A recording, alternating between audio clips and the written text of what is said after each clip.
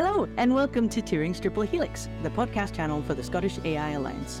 We're all about shining a light on interesting things happening in AI in Scotland and beyond. I'm Steph Wright, the head of the Scottish AI Alliance, and I'm joined today by two fantastic guests to talk about AI and behavioural and data science.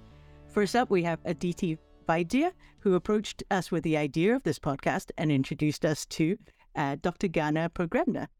So Aditi is a data and analytics professional who's passionate about understanding how behavioural science insights can be best applied to data and analytics teams in organisations.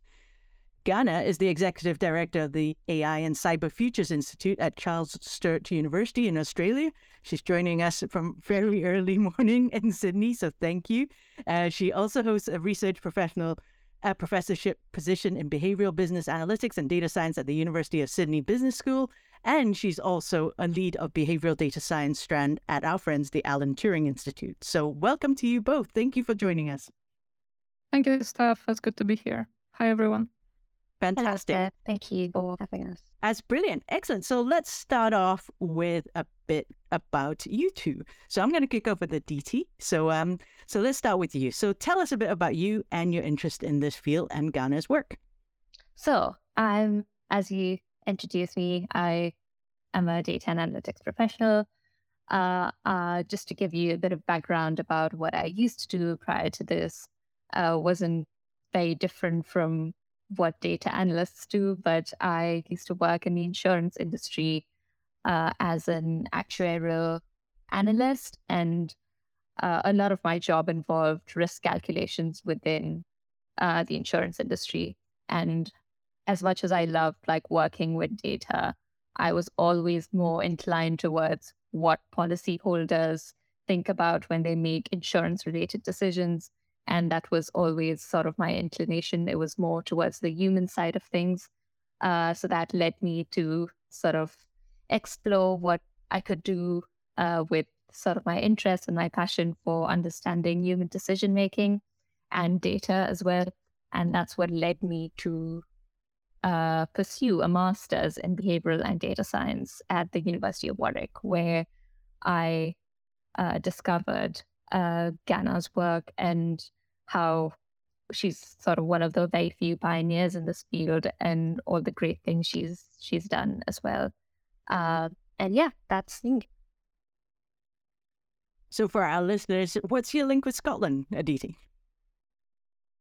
Sorry, I should have added that. I recently moved to Scotland for a job, and I'm currently working with NatWest, so RBS or NatWest, as a graduate data analyst. And that's when I also was introduced to Steph and Women in AI Scotland and the Scottish AI Alliance. So yeah. Fantastic. We love it when people come with us with ideas of podcasts, because we're always looking for new things to talk about, new things to discover. So Ganna, lovely to meet you, and thank you so much for being here today. Can you tell us a bit about your journey? Why behavioural and data science, and being one of the few pioneers contributing and creating this new discipline, how would you define it and your work in particular? That's quite a few questions. So I'm just gonna start from the beginning. So I worked. I originally had an economics degree, and I worked at Columbia University as a postdoc. And essentially, so in economics we have a branch called microeconomics, and then there is within that branch we have kind of a really kind of sort of miserable group of people called decision theorists, and I was one of them. And why is it a miserable sort of group of people? It's because we're trying to predict human behavior. And naturally, when you're trying to predict human behavior using theories usually don't work. So you kind of write a theory, you go to the lab, you test your theory with people's decisions. So you get people into the lab, they do quite a few kind of tasks there. So decisions, they make decisions. Normally your theory doesn't work and you write a new theory. So that's how it works. So I was kind of quite happily doing that. That's very exciting. as you can imagine. Essentially, eventually I got a job in engineering department. And the project that I worked on was essentially putting a lot of sensors into people's homes, measuring all sorts of behavior. And so kind of since that time, my research became more and more data scientist. And currently I do something on kind of in between economic psychology and computer science. And eventually I discovered that there are quite a few of us doing that. And the field is called behavioral data science. So what is behavioral data science? Is an interdisciplinary field where we have kind of a theoretical bit coming from behavioral science, and we have a methodological bit coming from data science. So just for those of you who have no idea how you have kind of interdisciplinary type of fields, you can imagine kind of the difference between mathematics and engineering, right? Mathematics tells you, gives you a theory about how the world might work, and engineering is a service field that applies mathematical laws to practice and tells you how to, for example, build a bridge, right, using mathematical laws. So it's very similar. So we have behavioral theory that tells us how people behave, right? And then we have data science that allows us to apply these theories at scale, test them with, human behavior. And this is kind of turned out to be very trendy because currently we have quite a lot of data that we generate on a regular basis. So first, I think it was called big data, but now it's sort of turned into proper behavioral data science. That's in a nutshell. A big nutshell. I mean, that's amazing. And, I have a note here that, I guess maybe quite a lot of people associate the concept behavior as something that only applies to humans. But in reality, does that also, apply to like algorithmic behavior, systemic behavior, in addition to human behavior? Yes, absolutely. So in behavioral data science, we have researchers coming from kind of all walks of life, pretty much. And yes, we have three strands: human behavior, algorithmic behavior, and systems behavior. So in human behavior, we essentially look at, exactly, like I said before, we can have behavioral theory from cognitive psychology or experimental economics, and we apply this theory to kind of, large data sets. So we have, for example, data from Twitter, and we are testing theories using data from Twitter. Then we have algorithmic behavior. Usually, so if in the human behavior strand, we have mostly cognitive psychologists or people with economics background. So in algorithmic behavior, we have a lot of statisticians, mathematicians, and there people do really cool stuff. Like, for example, they invent IQ tests for machines, and they are, sitting there all day kind of asking questions of ChatGPT, and trying to figure out how smart the whole thing is and how we can evaluate it. And then we have a third strand, which is systems behavior. And systems behavior mostly engineers end up in that field and in that subfield. And essentially, it looks at how humans and algorithms communicate and coexist in complex environments. So, for example, in a city context, how do you have collaborations between people and machines? Well, we mentioned here financial services. So, you could look at a bank, how the bank functions, and, what collaborations and cooperations and overlaps between humans and machines we have in financial services, for example.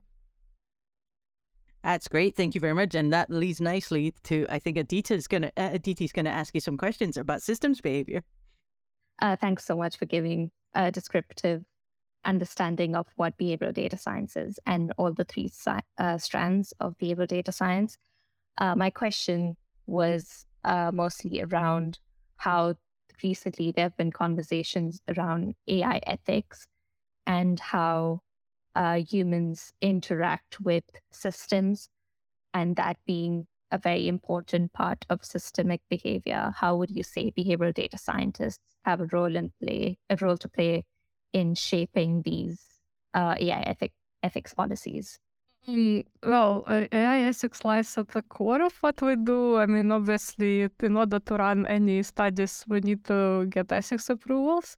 But generally, when we're talking about explainable models, when we're talking about various problems that we have with data-driven modeling, behavioral science is very helpful. So, for example, one of the goals of behavioral data science is to work on models that could be explained to humans. So, for those of you guys who have no idea what I'm talking about, usually when we deploy models, computer science models, especially what we call machine learning models based on some sort of algorithms that are trained on data. These algorithms tend to be black boxes, what we call black boxes. So the black box essentially is an algorithm that sort of fits the data well. So in other words, imagine that we have behavior of people who are, borrowing money from a bank, right? So we have hundreds and hundreds of observations. So we train a model and we trying to understand, basically to have an algorithm that tells us, okay, under these conditions, we recommend a person to take a loan. Under these conditions, we don't recommend, and so on. So usually these models kind of give us a prediction, but we don't know why, right? So we can't explain why. And that's not very helpful in the business sense, because we always want to understand what is the underlying variable that makes a difference, or a set of variables that make a difference, such that we can actually influence behavior. So this is important in many contexts. For example, if we wanted, people not to have chronic debt, in my example, or if we, in other contexts, want people to recycle, well, it's not really a rational behavior to recycle, right? So do kind of pro-social thing rather than egoistic thing. So in this context, we really need to be able to explain what the machine is doing. And behavioral science actually helps to do that. So we have models that allow us to completely trace kind of the reason for why a machine is choosing certain outcomes, to sort of and link it with the choice, right? So essentially, machines and humans, in a nutshell, again, machines and humans think in different ways. And the behavioral data science has modeling approaches that have behavioral science at its core, so we can actually explain why machines are choosing certain outcomes and making certain predictions. So that's kind of one example. But in terms of like collaborations between ethicists and lawyers and behavioral data scientists, I mean, I have quite a lot of collaborations with people who work in law and in computer science, and we worked on some, documents that informed European regulations. For example, we've done several things for the Council of Europe, where we supported reports. So usually you just also need, apart from explaining what machines do, you also need a person who would tell you what humans do and how humans behave with technology. Well, a very typical example that one of my friends told me a very long time ago. So we all have, smartphones, and the original iPhones wiring, for wireless connection was basically put on the side of the phone, right?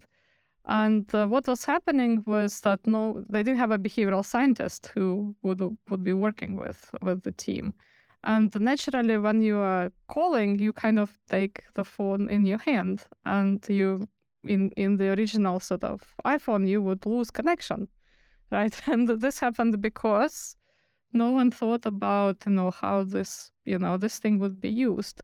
So, normally behavioral data scientists, they kind of can tell at scale how people are going to behave with a certain piece of technology, and that's also very important to understand if you are considering sort of ethical implications of what you're doing.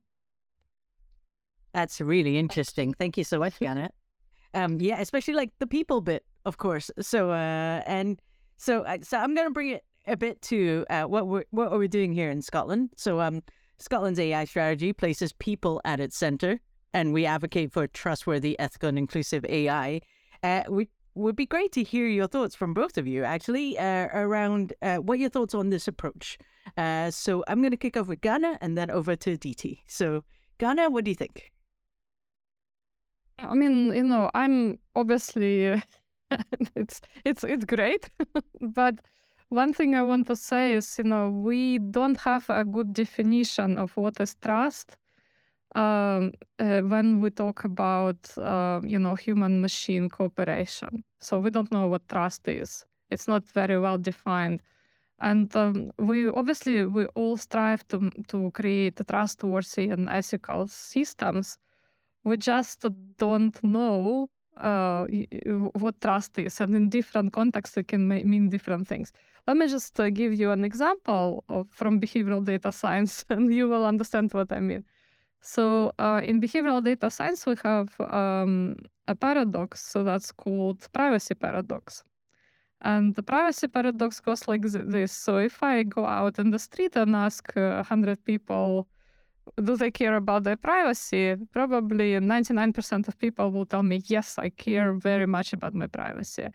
But then if I give them a phone app that will completely, defy their privacy, so essentially breach all possible, all possible rules about privacy that these people can have. Many of them, but this app will be offering a service to them. Many people will actually download that app and use it, even though it tracks a lot of their, their behavior.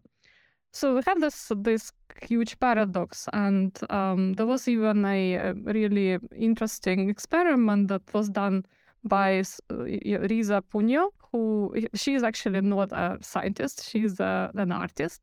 So what she did, she actually baked some cookies and went out in the middle of kind of one of New York fairs, and she was exchanging these cookies for personal data. So you couldn't buy them for money, you had to trade your personal data. And out of, I think, 380 people that stopped near her, sort of, near her stall in New York City, I think half gave out 4 last digits of their social security numbers. And if you think that that's kind of a joke, you cannot change your social security number. If it gets compromised, you can't just go to the government and say, oh, you know what, my number was stolen. So half of the people did that. So they exchanged their, last 4 digits of social security number for a cookie, right? And then about a third of people gave her a fingerprint. So again, very, very personal data. So yeah, I mean, and again, this is where behavioral data science is valuable, because you could look at this, you could look at these types of behaviors, and you can understand, how do you contextualize trust, towards kind of algorithmic, towards algorithms, towards machines. And then how do you ensure that people live in harmony with algorithms, and algorithms actually benefit people rather than hurt them? That's really interesting. That example of yours reminds me of, I think it was perhaps another artist, I think in Scandinavia, who opened up a pop-up shop. I don't even remember this, a few years ago, where they had artifacts in it that people could buy, but there's no prices. And the public go in, and when they say, how much is this T-shirt? They said, well, can I open your phone and look at your contacts and stuff? And they enter into this conversation about what personal data they were willing to give away for that. So I guess it was a more active discussion around what data you're willing to give away than a cookie. Slightly alarmed that people were just having to give that stuff away for a cookie. It must have been an amazing cookie. But I think it's really interesting that it is obviously creative practitioners that are, having these really, really provocative conversations around these concepts. So yeah, I just want to say that, it's not like people are naive. Like, we know that people do know that their data is worth something, right? It's just that we normally have no idea how much it's worth. And kind of in my lab, we measure that. And we did ask people, like, how much do you think your different types of data is? And normally, people value the most valuable data to people in the UK is health data. So, your health record would be the most valuable. So people value, on average, about 1 month's worth of health data at more than £500 on average. But the data that, for example, what was striking about that study, as you know, a lot of apps track your geographical location, and people normally give away that data for free. So actually, people were willing to, thinking that it was worth about £30 a month, that type of data, and they were also willing to pay £10 a month to protect it, to kind of make sure that no one ever looked at that data. So it's it's very interesting patterns. But we also have to understand that for a company, a single record is not going to help. Like, they need to know data from many people to make it valuable to them. And so again, this is where behavioral data science methods are good, because you could actually look at behavior at scale, right, and see what happens with large numbers of people. That's great. I'm going to come to Aditi for some thoughts, because actually that whole conversation around the value of data and what people are willing to give up leads very nicely into the question you're leading on next. Yeah, no, absolutely. So firstly, when it comes to AI, ethical AI, and just trustworthy systems, the conversations and just like the way people speak about it has now become so much more nuanced.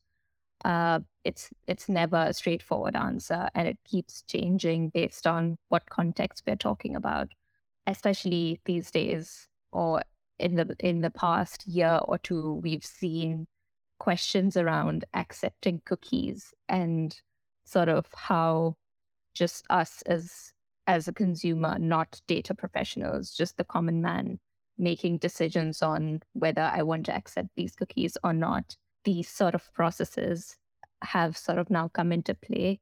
How do you think that the information or awareness gap is between providers of these services and consumers? Is there sort of an information and awareness gap, you would say?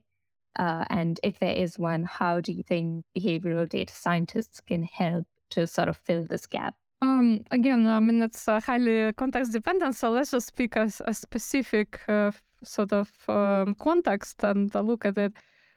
So, for example, this year my team looked at, kind of at the end of 2022, and this year we looked at ed tech crisis. So in education technology, we have a lot of trackers that are tracking, for example, kids, right? And a lot of schools use technology.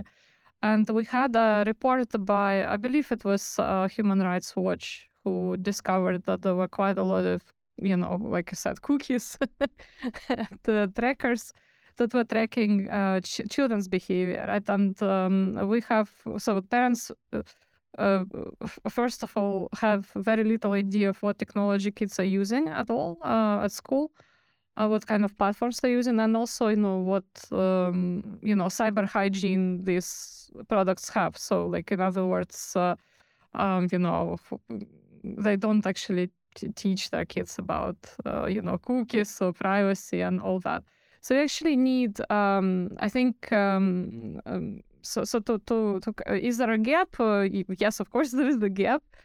How can we overcome it? I think it's not just awareness and education, but it's also what happens at home. So, for example, I have a 6-year-old son, and I always kind of explain to him the dangers of, losing his privacy, and he knows a lot about passwords, and when he interacts with technology, he's very careful. So I think we just need to sort of promote that cultural shift so that people are sort of more cautious. And also, if we look at this whole kind of field of privacy, it's also, how the data sets are combined. Like, for example, if I come to Steph and I say, Steph, can I have your data for research purposes? And I will just look at your, purchasing behavior. I'm just going to get your, loyalty card from a local supermarket and look at your data. In that case, Steph will probably say, yeah, why not? Like my data, I want to know what I'm purchasing because I want to get better offers, right? But let's just say if I take Steph's data from a supermarket purchasing card, from the loyalty card, and I combine it with like 3 or 4 other data sets, about her location, about her demographic information, like all these things. Then suddenly I know something about Steph that she doesn't want me to know, right? So like we, for example, had projects where we could predict whether someone would get pregnant, right? And that's where the ethical questions kick in, right? So obviously, as researchers, we would never use this type of insight, but you can imagine that, in their own hands, this type of information could be very valuable, and people could be bombarded with some kind of advertisement, for example, that they don't want to see. And behavioral data science certainly can help because we understand people's biases and how they are. They could be made aware of some of the kind of informational asymmetries that we have in this domain.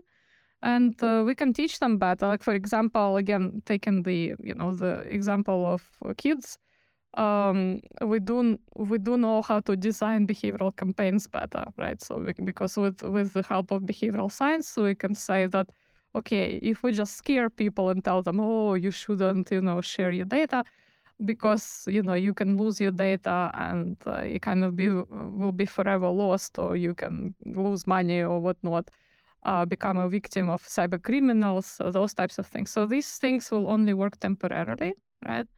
That they will never work long term. So therefore, we need a different behavioral design, which is talks about the positive outcomes if people behave well. And then we observe maybe not a sudden change, but we observe gradual change, which is also long-term, right, and translates through several generations. So kind of these types of things are also quite useful with behavioral data science, where we can combine methods of behavioral design and data science and apply methods of behavioral design at scale. Yeah, slightly terrifying when we all think about it, right? Like, because the discussion around like behavioral science in general is just fascinating. You hear about it all. How certain things are placed in supermarkets and stuff because they'll be noticed more due to how people behave in supermarkets.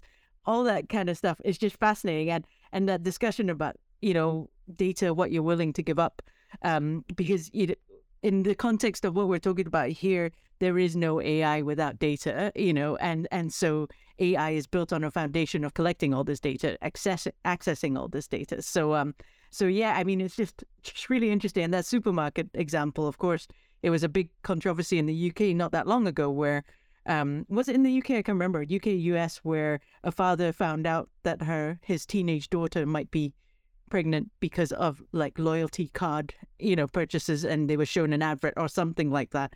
And it's just, just really interesting. I'm going to pass it back to Aditi for our next question. So in sort of when you're speaking about ethics and everything to do with how like companies sort of make these decisions on whether this is too creepy or not too creepy, you also mentioned behavioral methodologies and how companies kind of make these decisions. would you say that there's a formal definition of these things out there already? And is it being used in the industry? Is there sort of like a toolkit that companies with behavioral data science teams use at the moment? And for example, if there's a company out there looking to start their own behavioral data science practice, what would be a good place for them to sort of start? How should they start? Are there any skills, expertise, type of people that would be included in this toolkit of, say, a behavioral data science practice in, say, a bank, for example? Yeah, so I'm just gonna give you a sort of pretty standard answer in terms of like what we do when my team goes and consults companies. So usually when we come in 99.9% of cases, we see the following picture. So we have two departments in companies, and unless that's a very small SME and they just kind of want to do something niche and they already have behavioral data science capability.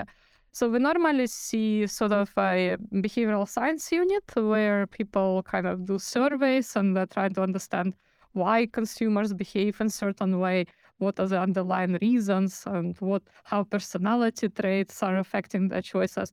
And then we have a second department where data scientists sit. So it's kind of like, in the British context, like IT crowd, right? So people in the basement who just sort of get a lot of what we call hard data on individual side, demographic characteristics, and they're trying to sort of understand how different segments are likely to engage with certain products of the company.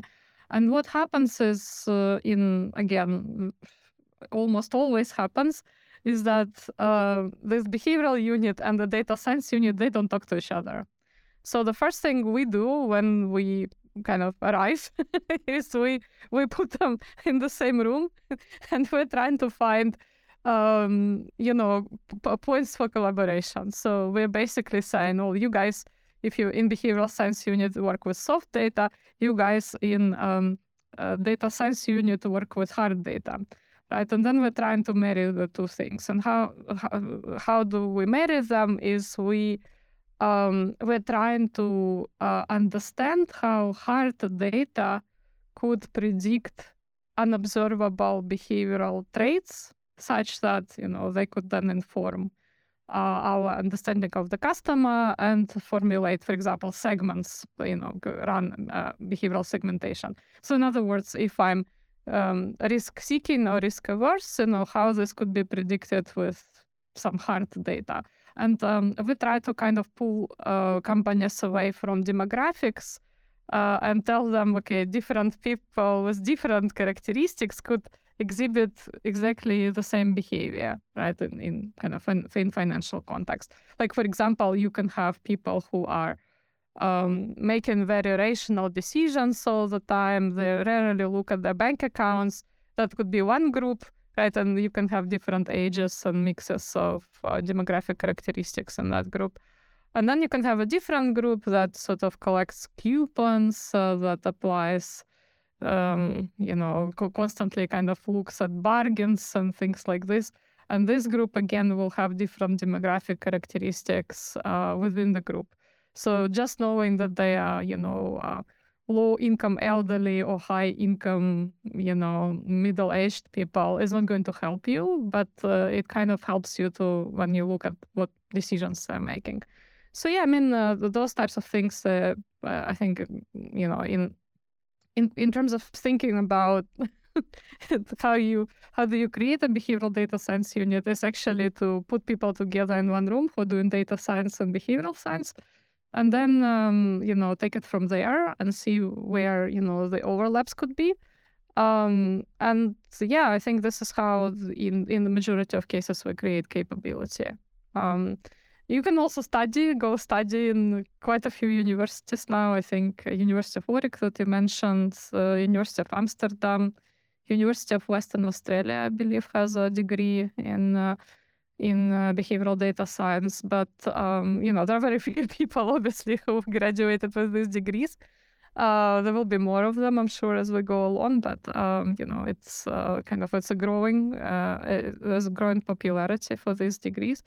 But to build capabilities, just you put people from these two sort of fields into the same project and tell them, okay, tell us better. We want to understand our customers better. So what can you tell us from behavioral perspective and data science perspective? Brilliant. Thank you very much. To kind of close off this discussion, which, to be honest, I could listen and talk about this all day, really. It's just a fascinating field. I quite like to ask you about future projects. What are you working on in the future? I think in particular, I'm quite interested to hear about your AI for regional and rural development project. As you may know, like Scotland obviously is very rural. I believe the statistic is something like 98% of the landmass of Scotland is rural, with 17% of the population resident there. So, it'd be great to hear more, because I've kind of obviously seen some articles about the project, about how rural areas are missing out on AI opportunities. And I'd love to hear a bit about that. Yeah, sure. I currently lead an institute, and we are very passionate about rural development. And mainly the motivation comes from what we've talked about, from the ethical and the perspective of ethics and inclusion, right? So we know that, for example, that a lot of data that we use for training in, for example, smartphones, come from the global south. So these are people who are mostly using Android phones, and a lot of data collected from them.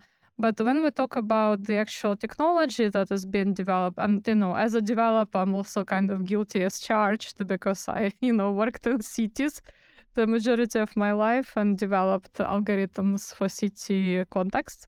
So most algorithms are developed for an average urban, citizens that live in urban areas.